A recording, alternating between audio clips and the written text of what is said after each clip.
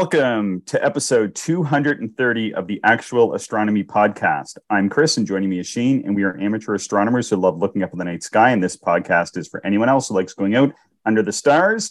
And this week, we're going to have a guest. We have Blake Nancarrow on. He's the RASC Observing Chair for Canada. And just before we hop into that, though, we have a Patreon supporter to thank. Shane, I'll let you take it away. Yeah, thanks, Chris. And not me, you. Chris. We have a Chris Patreon supporter. Sorry, I should have made that more clear. We have to change your name, I think, because we have a lot of Chris's that email us, and it gets confusing. So anyway, yes, the new Patreon supporter is also named Chris. So thank you for that, and thank you to all of our Patreon supporters. We do appreciate your support. It helps us with some of the costs that we have associated to the show, and just allows us to keep doing what we do. So thank you. Yeah, thanks so much, Chris. We have costs associated, like Shane was saying, and appreciate that support. Now on to the show. So today we have a special guest joining us, Blake Nancarrow. He's the National Observing Chair for the Royal Astronomical Society of Canada, and he's going to talk some about double stars. We're going to talk about a couple other things first, because he's a pretty dyed-in-the-wool amateur astronomer, and just as we were leading up to the show, he was talking about moving, and one of the motivations for his somewhat recent move is that he wanted to be somewhat closer to the Club Observatory there, where he lives in Ontario. Blake is the author or the columnist for the Binary Universe, which is in the Journal of the Royal Astronomical Society of Canada, and that's actually free at rasc.ca. You can always go on there and go to Journal, and you can download the latest edition and see Blake's writings about double stars and other astronomy. He also has a blog called blog.lumpydarkness.com. Blake is a lifelong science, astronomy, and spaceflight enthusiast. He bought his first telescope in 1990 and immediately took it on camping trips. Blake is just back from a stint as the astronomer in residence at Killarney Park. So thanks for coming on the show, Blake. Thanks for having me. Honored to be here with you too. Yeah, it's great. It's we're recording this, which does seem a little bit strange because you and I do chat periodically on a variety of astronomy topics. So I guess I'll have to keep that in mind for the recording purposes. Good stuff. So Blake and I have actually worked on several projects over the years together, and one of the projects that you kind of started working on when I was at the helm of the observing committee was the Double Star project, and we'll get to that here in a moment. But I was just curious. Recently, you were doing some astronomy adventures as the astronomer in residence at Killarney Park. Can you tell us a little bit about your experience as the astronomer in residence at the park? Sure. What's not to love about something like this? I was thinking about those commercials. It's one of the credit card companies, right? The price of this object, Yeah. Another result, priceless. So a stunning provincial park and a dark sky preserve, a RASC recognized dark sky preserve, no less. Two observatory domes with 3 telescopes, eyepieces, cameras, accessories, computers, and they give me the keys to all that. They trust you, eh? Yeah. So this was a cooperative program. It was an undertaking is an undertaking by the Alan I. Carswell Observatory at York University in Toronto and the Killarney Provincial Park Observatory. Most provincial parks, or all provincial parks, they do nature kind of programs and stuff like that. They call these discovery programs, and that's their normal.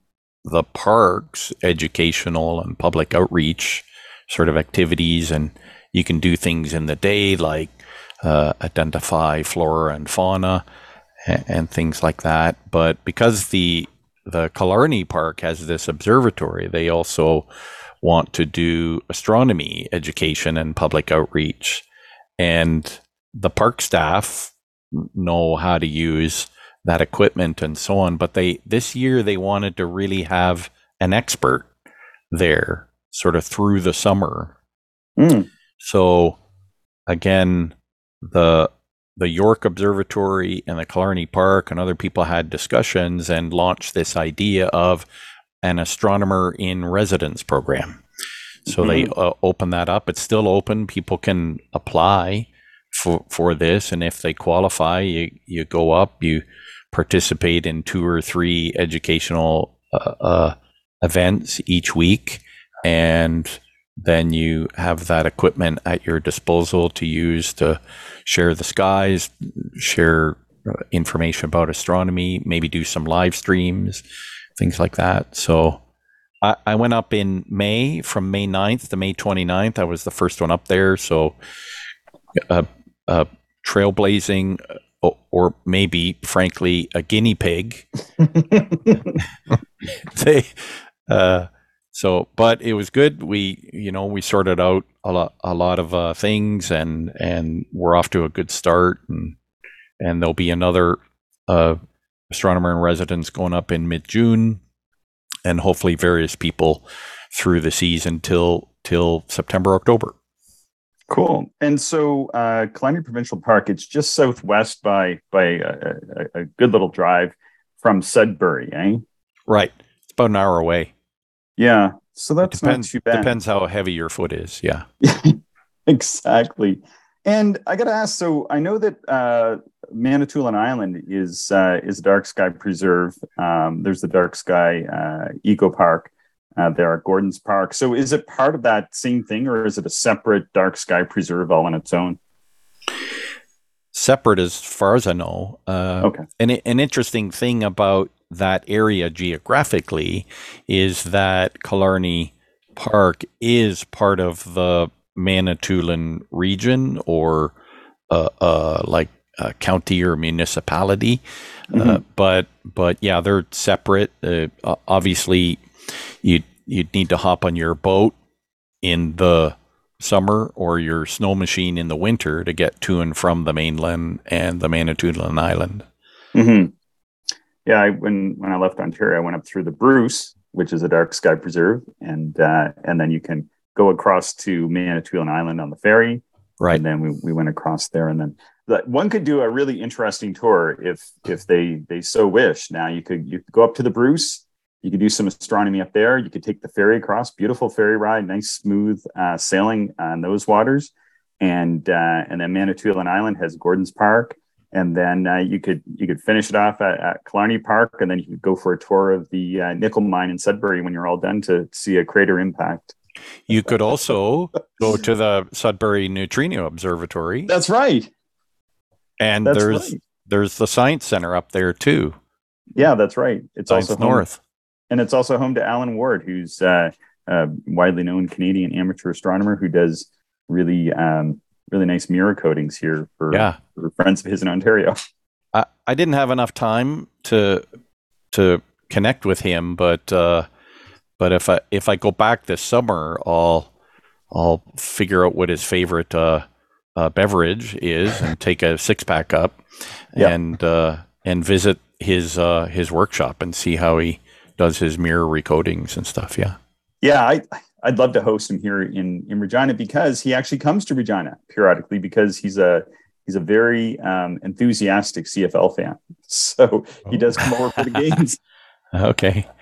So that's his other passion. Very cool. Well, thanks. Yeah, thanks for telling us about that. So what was your best astronomical experience while you were at Killarney?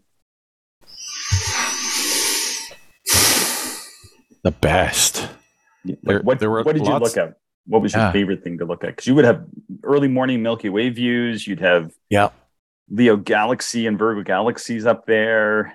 Boy, like, what a great time of year to be in a super dark spot. I did kind of goof, though, in that the first 2 weeks, bright moon. Basically the full moon. Now, that said, on the 15th, we were able to observe an image the total lunar eclipse.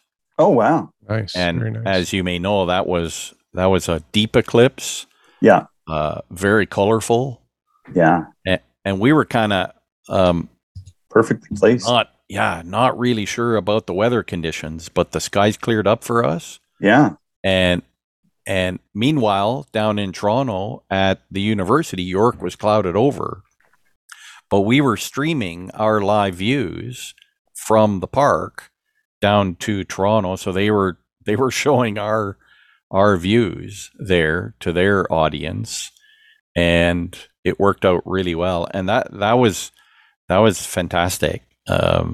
I've experienced those before, but it was quite stunning how dark the sky became because of how deep that lunar eclipse was. Mm-hmm. And then we're in, this very dark condition. So lots of stars showed up, and we could start to see the Milky Way rising and stuff like that. And we got some really good still images of the moon. So I was pretty happy with that. We were all pretty chuffed when we got clear skies there.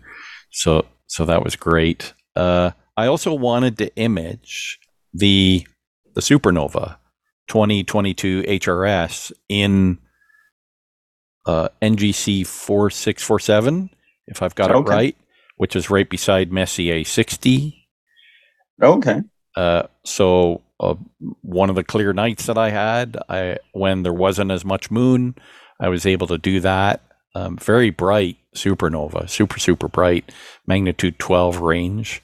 Nice. So that was good. And I had my home built barn door tracker, and I wanted to do some Milky Way track shots from, again, a dark sky preserve. So that I was really happy with.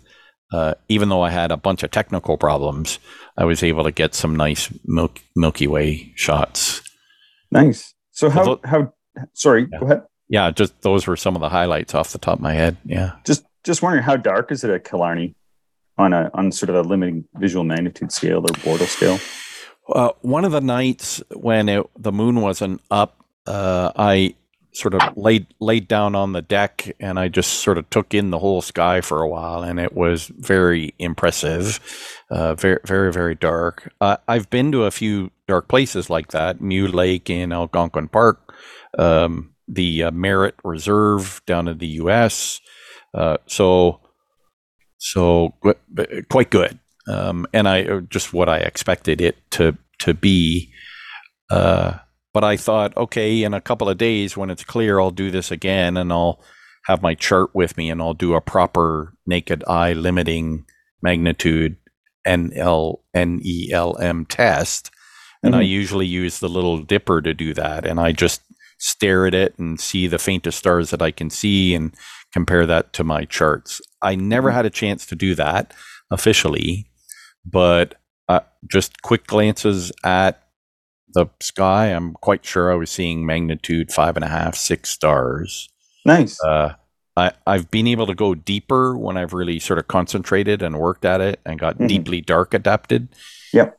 But I just didn't have a time to do a full proper run of that. But it might be one of the top 5 darkest places that I've been. Yeah. Nice. Wow. Very good. Excellent. Well, it looks like, I was looking really quick online, and it looks like there's a bit of I see the 2 domes that look like those SkyShed pods. Yep. And they have like accessibility and really nice entryways to them for anybody to sort of walk up and take a look through the telescopes. What telescopes are in there? Are they like 12-inch Cassegrains, or what are they in there? In the first dome that they acquired, which are the official SkyShed pods by Wayne Parker, the original one, they have a Meade 10-inch SCT classic scope on Losmandy G11 mount with tracking motors, and that one's available to all the park visitors to use. There's instructions written up, somebody can go to the office, get the keys, get the instructions. Oh, wow. They can use that scope. So if somebody like flew in there, if they were looking to do some imaging with a piece of equipment like that, they could just go there and use that equipment if they booked it, I guess. Yeah. Wow, cool. That's a great thing to have. That's awesome. Like there's not, well, I don't know of too many parks around here anyway that provide, that level of gear just to anybody who would like to use it. So that's a great opportunity. Mm-hmm. Huh. Very cool. I use that scope primarily for solar because we have a Kendrick film visual solar filter for it, full aperture. So we did some of the outreach programming that we did was solar observing in the daytime. We had 2 runs of that. So people came by in the day and we took in the sun in full spectrum white light. Over in the second dome, there's a Meade ACF, so Advanced Coma, I forget what it stands for, ACF, Advanced, the correction anyway. So the ACF 16 LX200 on a fork mount. Oh, wow. It's a beast. It's huge. That's massive. That scope. And piggybacked on that is a Meade 130 mil refractor. Oh, that's some serious aperture there. Yeah. So, and they've got a boatload of cameras there. Canon 6D Mark II. They have an ASI, I think a 224 MC, and a Mallancam. So the various cameras can be hooked up to any or all of those rigs.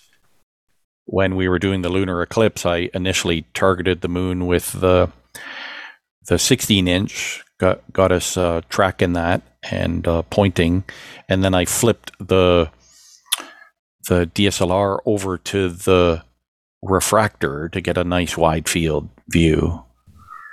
So nice. That's the setup in that environment, in that second dome. The 2 scopes there.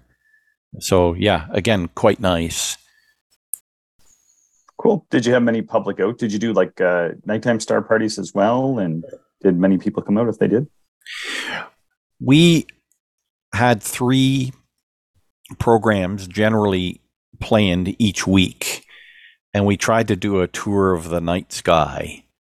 But in May, you don't get that many clear skies, unfortunately. So two of my planned tour of the night sky events were clouded out. Oh, so I just ran a presentation. The first time, I just had some stock images, things I'd ripped off from the internet. The second time I did that presentation, now I had our supernova photo and our eclipse photo and so on. So we showed some recent images captured. The third time I did it, we were clear. So we were able to show various objects. We went to the Owl Nebula, able to get full sort of green color of it. We went to Messier 53. So that resolved quite nicely, nice globular cluster. And then we ended up on the Black Eye Galaxy, and that came in very nicely as well.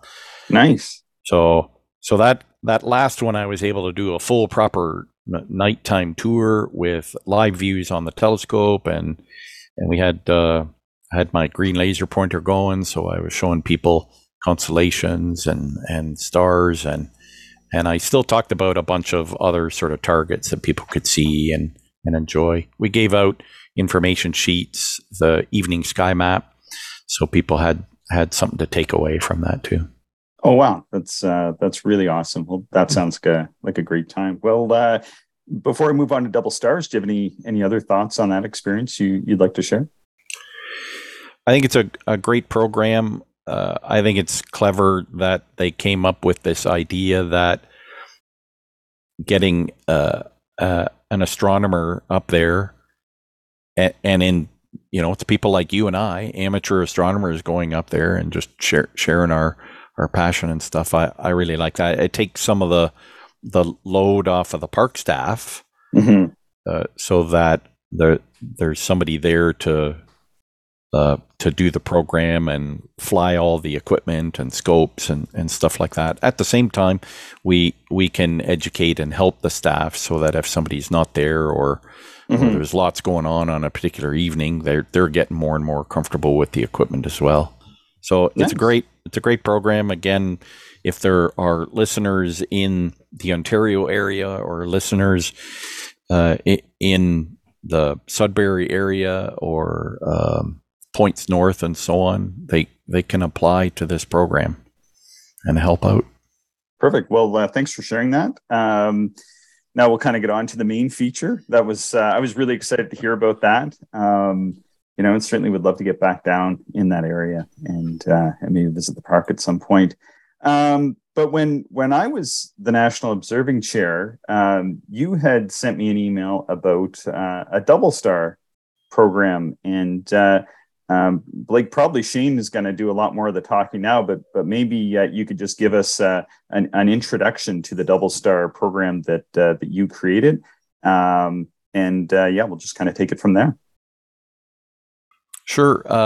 The RASC Observing Committee has offered many observing programs over the years. Started out, very humbly with a Messier program and then the finest new general catalog objects. And over the years, more and more programs were added. But I noticed that there was a bit of a gap, that we weren't talking about double stars in a more sort of serious way. The Explore the Universe program, which is open to the public, anybody can do. It's a good sampler. It's a cornucopia of celestial objects, the planets, going through all the moon phases, bright stars, constellations, and a few double stars, and a few deep sky objects. And there's an optional section with a couple of variable stars as well. I noticed that before we had our program, that our friends to the south, the Astronomical League, they have three double star observing programs, 2 using binoculars, the basic and the advanced, and then they have a telescopic one. So it sort of occurred to me, hey, how come we're not doing that? Now I'm biased. I love double stars. I love showing them at outreach events and star parties. It's low hanging fruit. They're super fun. They generate lots of discussion and interest and stuff like that. But I wanted to help people have a program similar to the Astronomical League program, where they could get certified after viewing a good number of targets. So I'm very proud of the program. It's been running for over a year now, and more people are pursuing it and doing it. So it's looks like it's working out pretty well. Yeah. I think one of the people who's pursuing that program is joining us today. That's right. Yeah. I was super excited when I saw that program launched. Similar to you, Blake, I kind of always, well, I shouldn't say always. I've not always been into double stars, but I would say 4 or 5 years ago, I really wanted to expand the observing I did in my backyard, my light polluted backyard. Yeah. And double stars was the natural choice. I had not really, delved too far into that realm of observing. So I began and very quickly it really started to enjoy it, the different star colors and, the different alignments. It's very enjoyable. But similarly, I kind of questioned why we didn't have a national observing program. So I started to use some other lists, that are on the internet to guide some of my double star observing. So when you launched this list, I gravitated to it right away. I'm not I wouldn't say I'm super aggressive in pursuing the list. I think I'm about 1/3 of the way through. And we'll continue to observe it. But so far, I think it's just a fantastic list. All of the doubles that I've looked at have been quite nice. And the list is very accessible. Like I think the description, and you can correct me if I'm wrong, but it's designed or smaller apertures can split many or all of the doubles that are on the list, which is, a fantastic thing too. So that makes it a little, like I say, a little more accessible to all astronomers. It's really good hearing you say all those things, because those were a lot of the marks that I wanted to hit. Double stars are kind of light pollution killers. Mm-hmm. Mm-hmm. Stars in general are going to punch through pretty significant light pollution. So I like the idea that this is a program that's accessible to people kind of anywhere, anytime. So I'm a generalist. I like looking at everything. Don't get me wrong. I like deep sky objects and comets and stuff like that. But if the moon's around, for a lot of times I was going, well, what am I going to do? Mm-hmm. Here's a clear night. It's another clear night and it's a bright moon. Great. Yeah. You can tell I'm not a big fan of the moon. Dave, we're going to get hate mail from Dave Chapman again. Yeah. There you go. Who made the Explore the Moon program? Explore the Moon program. So yeah, not. And on the next episode. So it just giving people something to do when the conditions are not ideal for whatever reason. Lots of people trapped in their city light dome. Lots of people in the big cities aren't buying cars. So it's a big deal for them to get out to a dark sky site. But this gives them sort of something to do that there's some moonlight out or some light pollution. You can observe anytime it's clear. Ideally, you want decent seeing, but I don't sit around and wait for that either. I'll just try to split my doubles whenever I'm out. So yeah, it's great to hear that you're tackling that. And I'm also glad to hear that you're not super aggressive through it. Nobody should be doing that, ideally, in observing certificate programs. Mm-hmm. Slow down. Mm-hmm. Take your time. Soak in those photons. Absorb more. Have a better look. Maybe do a sketch. Add some more details into your logbook. So yeah, that's all good. Great to hear. Mm-hmm, mm-hmm. Two things I think surprised Chris and I, and Chris, correct me if I'm speaking incorrectly here, but with this podcast, two things that jumped out at us were people's interest in observing asteroids. In the minor planets, we weren't really expecting that, mm-hmm. but also double stars. We get a lot of email of people submitting observing reports, and I don't know, Chris, I would say close to half, if not maybe even more than that, are full of double star observations. Mm-hmm. And I think part of that is, like you said, Blake, people live in large cities and some don't even own a vehicle to get away from the city. So this is, one of the objects that they're able to successfully observe. But it's extremely popular, far more than I ever knew until we started doing this podcast. Yeah. So again, I think it just highlights, how great it is to have this list to guide astronomers. Yay. But maybe we should just level set a little bit too, because we're at episode 230 and not everybody's listened from the very beginning and may not even know what a double star is. So what are they? Double stars to me are two stars that stop. I got to back up. Rewind. Double star. We got to do a definition thing here. Sorry. Definition, terminology here. There's a strong connotation that double means two. Mm-hmm. I use the term double star in a very loose way. I think a lot of double star aficionados work the same way.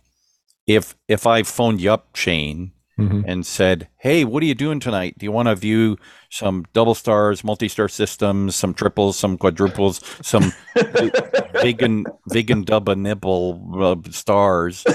You'd go, "Who is this? Who's calling me?"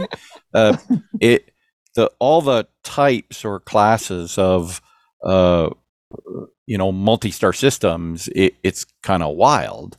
I'm sure you've seen many a triple and a quadruple system and so on, and we know of lots of famous ones like the double double in Lyra. So double has this connotation that it's 2 stars only, but I use that term very loosely to refer to 2-star systems, 3, 4, 5-star systems. Some double star systems have 15 or 20 members. Mm-hmm.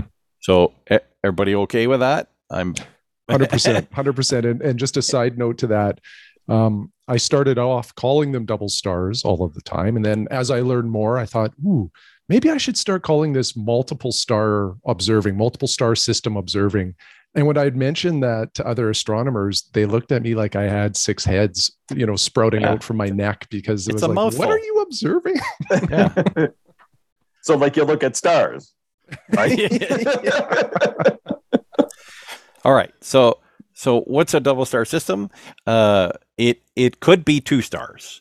So to me, a double star is anytime you're looking through an instrument, be it binoculars or a telescope, and of course we can have different magnifications then, and you get 2, 3, 4, whatever stars attractively close together, compellingly close together, where you just, if you were sweeping the field, panning, or you're star hopping, you'd kind of hit the brakes and go, "Whoa, what's that?"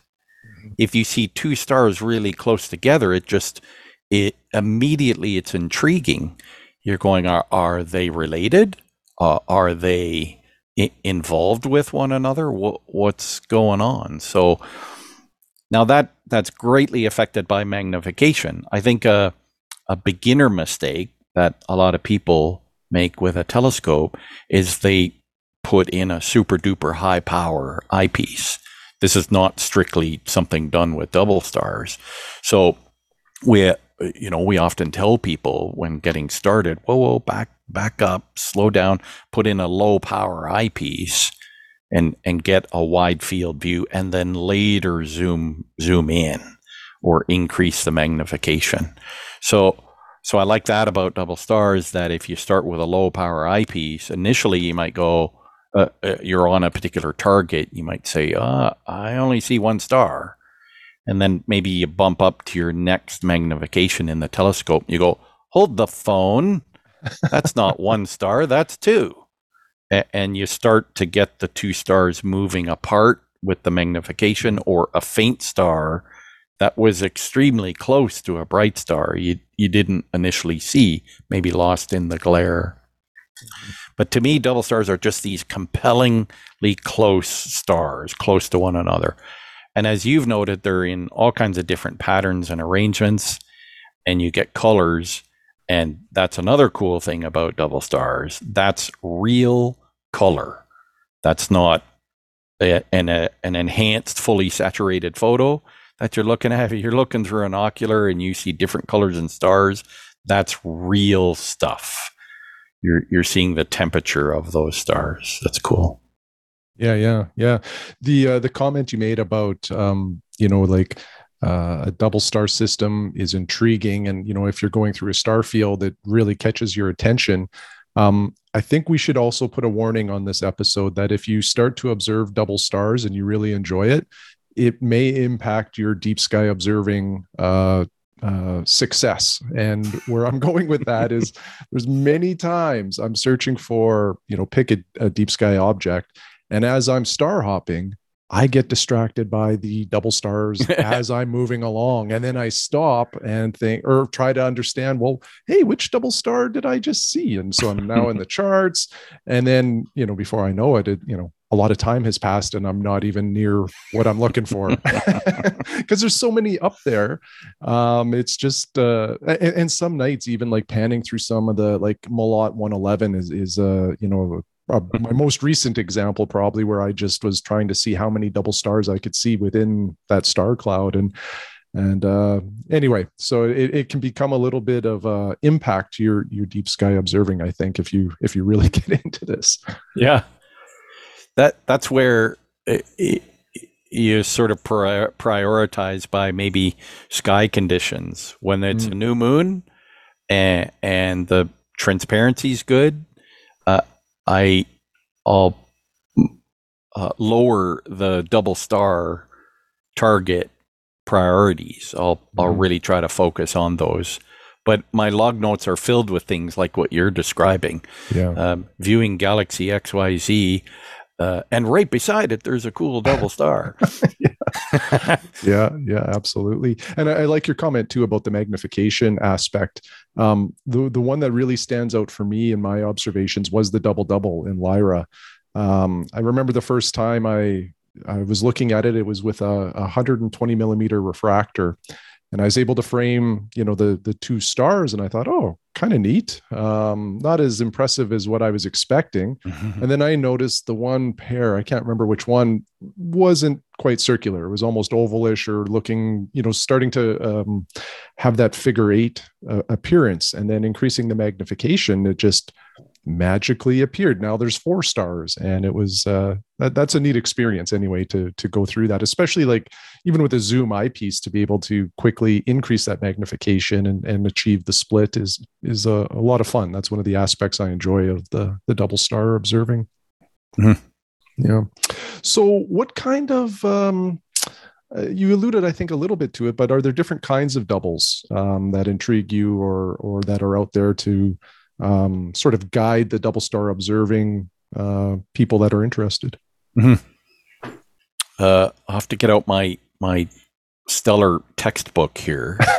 Let me just flip to the appropriate chapter. There are formal classes of double stars, but I think a quick way that we can divide them is that there are optical double stars.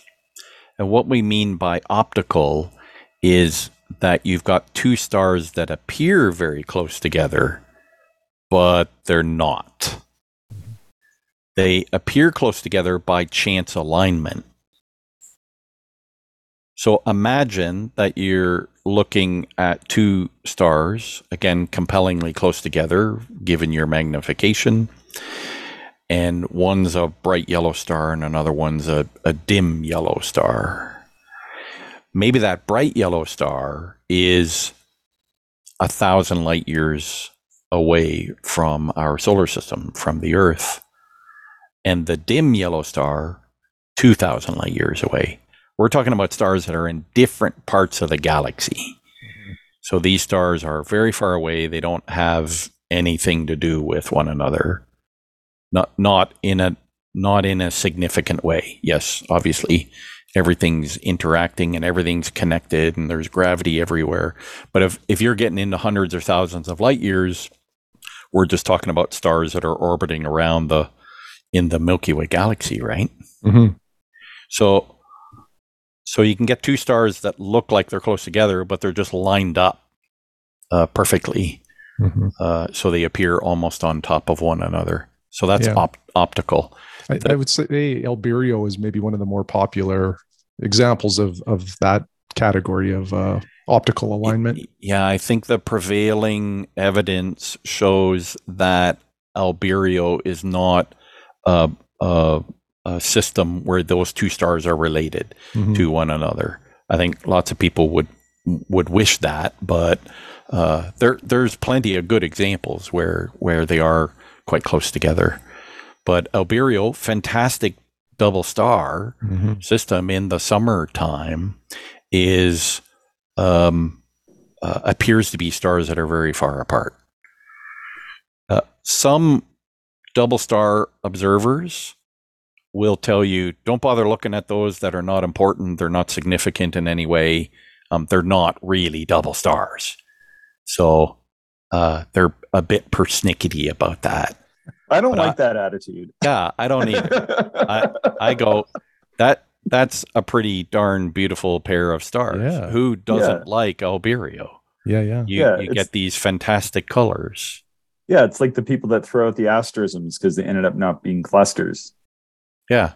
Why do that? We're not doing science here. So for the most part.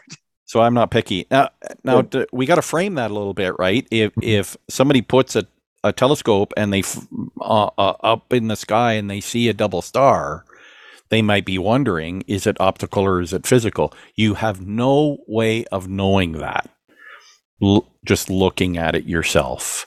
So you'd have to do some research. You'd have to look it up. The official source, you would go there. That's the Washington Double Star Database.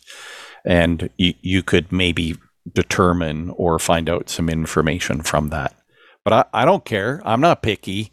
Again, two stars that look close together, and often you get these different colors and different brightnesses when they're optical. That's pretty cool. I like looking at those. Oh yeah, 100%. Go ahead. No, Chris, go ahead. I was just going to ask a couple quick questions if I can. So, and I should know the answer to this.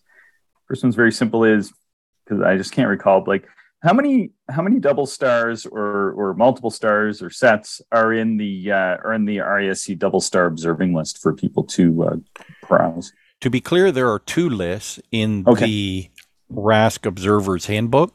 Is that what you're referring to? Well, the list that you've created for the certificate program. Oh, the certificate program. My mistake. Yeah. Sure.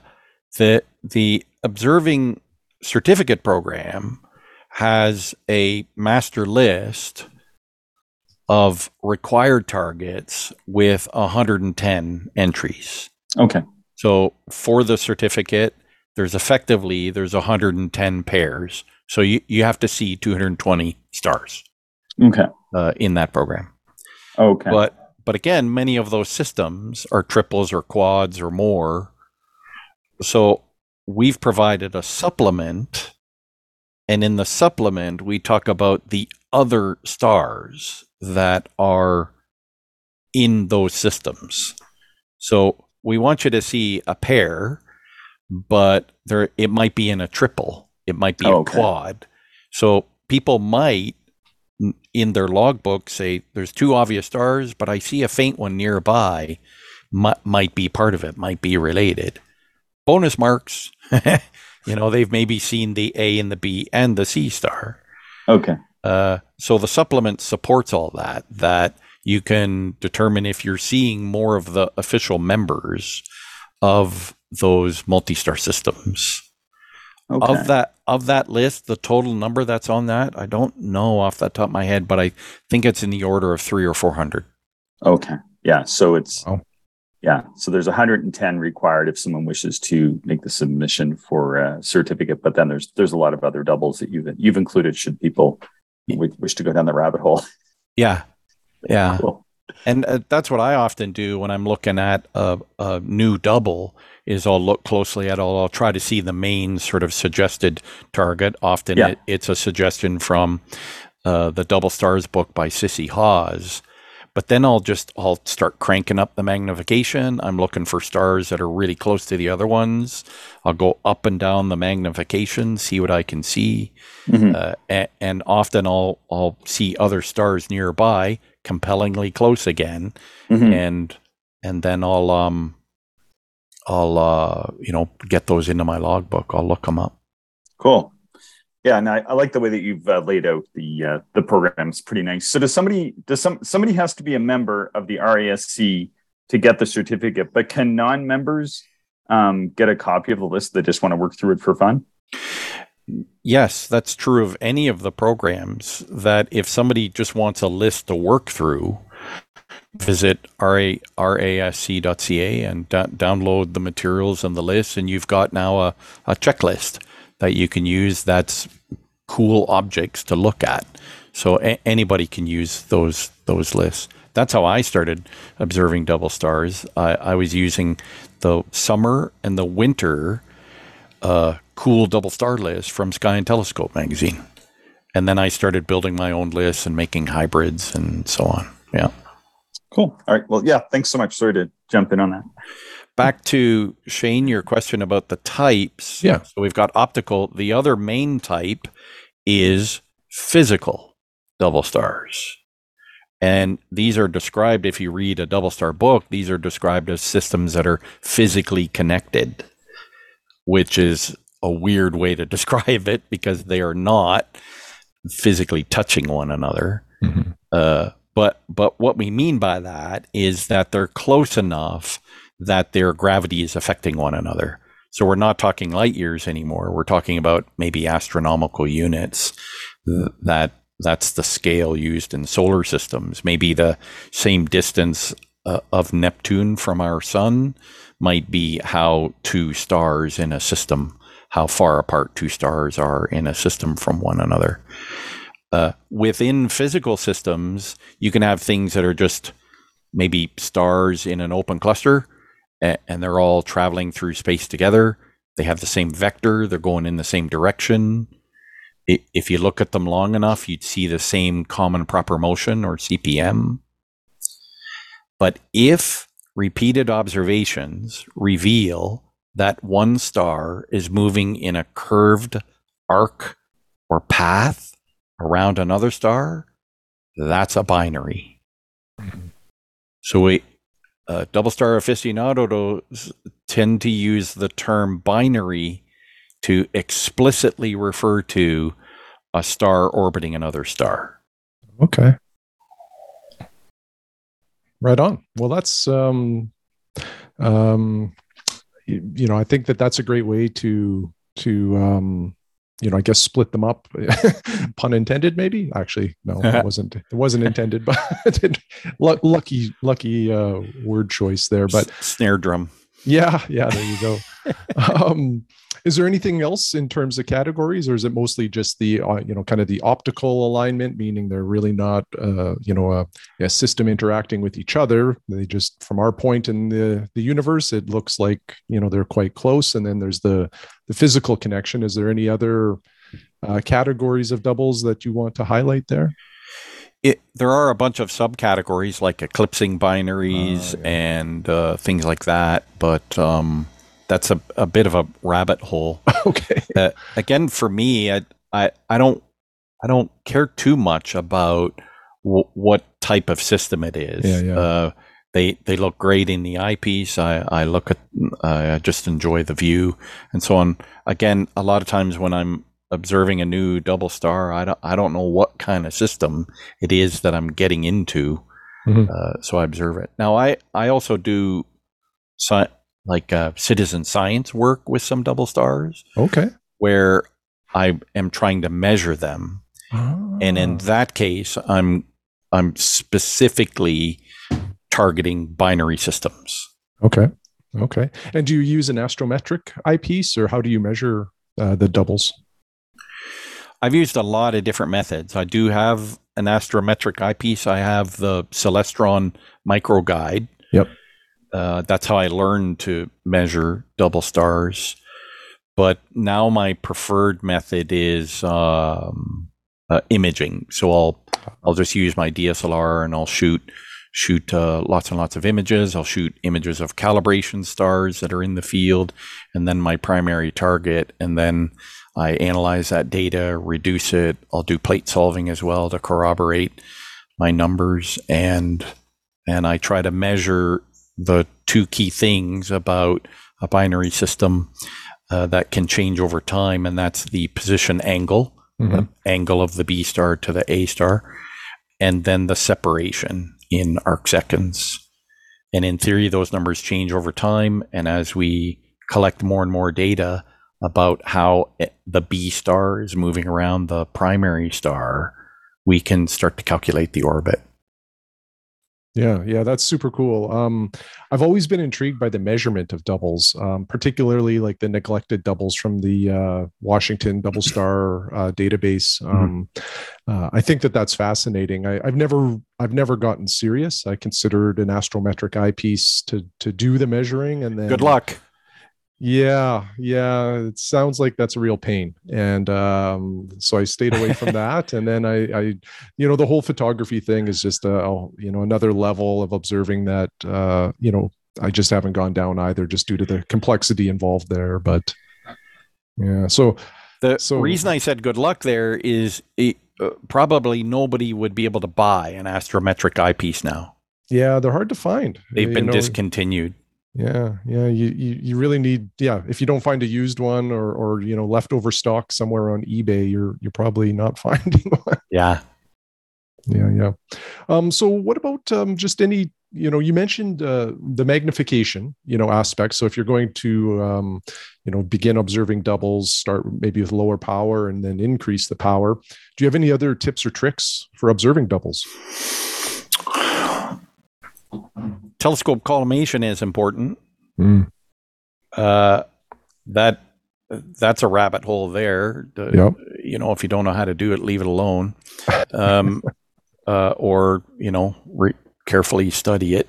But ideally, you want your optics. So we're talking about scopes where there's stuff moving. So SCT telescopes or Newtonians. You want to make sure your collimation is spot on. Just because an interesting thing about double star work, I shouldn't use the work word. Sorry. An interesting thing is that you're observing maybe at extremely high magnifications. You know how we tell people, those department store telescopes with the label on the side that says view the skies at 600 power. We tell people run for the hills, don't buy those telescopes. But double star observers, you're allowed to do that. You can go to crazy high powers. Yes, it will soften the view, but if your scope's well collimated and so on, that might pull out a super faint, fuzzy, dim companion. So a lot of times I'm working at 400 or 500 magnification in some cases. Yeah. What telescope are you using for that? Whatever I have. So that telescope that I bought in 1990 is an 8-inch Celestron. Okay. CT, but I've got doublers for it, and now I've got a Bader Planetarium zoom eyepiece. So at 8mm with the 2x converter in it, that's like crazy high power. I'm up into the 400s, I think. So sometimes I do that, and then I'll slowly step down in the power. Now I've spotted a star. I know where it is, and I go back to a low power, and I go, there it is, right there. I didn't see it the first time, but now I know where it is. I can see it, so that's sort of neat. Another tip is don't beat yourself up. View a double. If it's a tight double and you don't split it, well, that's what you write in your logbook. On this evening, I could not split this pair. I tried all these magnifications, didn't work. And maybe it's just bad seeing. Maybe the elevation was too low. You were looking at it too late or too early. Maybe it's a bad season. So it just goes, those things just go into my view again list, and I'll hit them again later. I was very surprised while I was up at Killarney that I got a sub 1 arcsecond split. I wasn't expecting that. Wow. But I split a pair at 0.8 arcseconds. Ooh. So I've got maybe 20 or 25 sub 1 arcsecond splits in my career. Wow. So that was fun to get that. I wasn't expecting that. Yeah, very impressive. So those are a few things. Work slowly, carefully. Don't rush. See you can see, and there'll be a lot that you gotta go at again. Yeah. Nice. Yeah. Loved your comment too about, sometimes you see it with really high magnification and then you back off the magnification and lo and behold, there it is. You just needed to sort of see it for the first time. And, And I remember Polaris, the first time I split that, it was a little challenging. And now it doesn't matter. I can use, fairly small aperture and just, there's the B star. And, once you see it, it just makes it a lot easier the next time. So, But I've dominated this part of the podcast, Chris. So why don't I turn it over to you now? No, not at all. Fascinating for me. This has been awesome. Yeah, no, I know this is right up your alley, but maybe just to wrap things up, we have a few minutes left. Maybe you can just give us a couple of your favorite doubles. I only have 2 minutes? What? We have a couple minutes for a couple doubles. We'll call that the double. So springtime, Cor Caroli in Canis Venetici. Oh, okay. And Phi Tori. Phi Tori has amazing colors. Okay. We've talked about a good summer one, Alberio, and the double we talked about as well. Mm-hmm. Here's one that maybe works for naked eye and binoculars. 30, 31, 32, or Omicron Cygni. Okay. If you got a dark, clear at night, you can see one or two of those stars with your eyeball, but that's a super wide. This is one of these things where some people go, that's not a double star. So they're so far wide apart. But you use binoculars on that one. They look lovely, different colors. That's one of the few that I can say I've seen off the top of my head. Oh, good. That's a great one. Yeah, I love that one. In the fall or the autumn, 59 Andromedae is quite nice. And another system with incredible colors is WZ Cassiopeia. So that's a great one. Nice. And then in the winter time, if anybody goes out and observes in the winter, of course, the trapezium in the middle of Messier 42, that's like the prize. that whole nebula is fantastic, of course. But there's an instance where you start cranking up the zoom or the magnification in a telescope, and immediately apparent is the 4 stars of the trapezium. But if you have good conditions, stable air, you start pulling out a 5th, a 6th, maybe a 7th star. Nice. And in the winter, I also have another favorite. Lots of people know about this. The it's often called winter Alberio, but if you're looking for it on a chart, it's got some weird designations. So it's 145 Canis Major. It's also known as H3945. I think that's a Herschel H3945 star.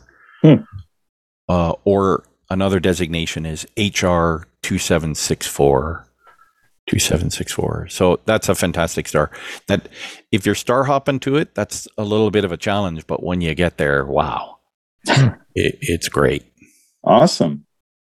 Very cool. Well, do you have any other questions, Shane, that have occurred to you before we wrap this one up? No, this has been outstanding. I've really enjoyed the conversation, Blake. As stated, double star observing is something I do pretty regularly, and I'm fascinated with the list you made, and thank you for the conversation today. This has been great. Thanks for having me. Thanks again for joining us, Blake. We really appreciate it. Thanks to everybody who's been listening. We're always excited to get your observing emails. Maybe we can get some more double star observations from folks. Send those to actualastronomy@gmail.com. And we're on Patreon. I appreciate anybody's support who's willing to provide support through that means. Thank you, everyone, for listening, and we hope you enjoyed the show. If you are interested in more information, would like to contact us, or if you would like to support the podcast, check out our website, actualastronomy.com.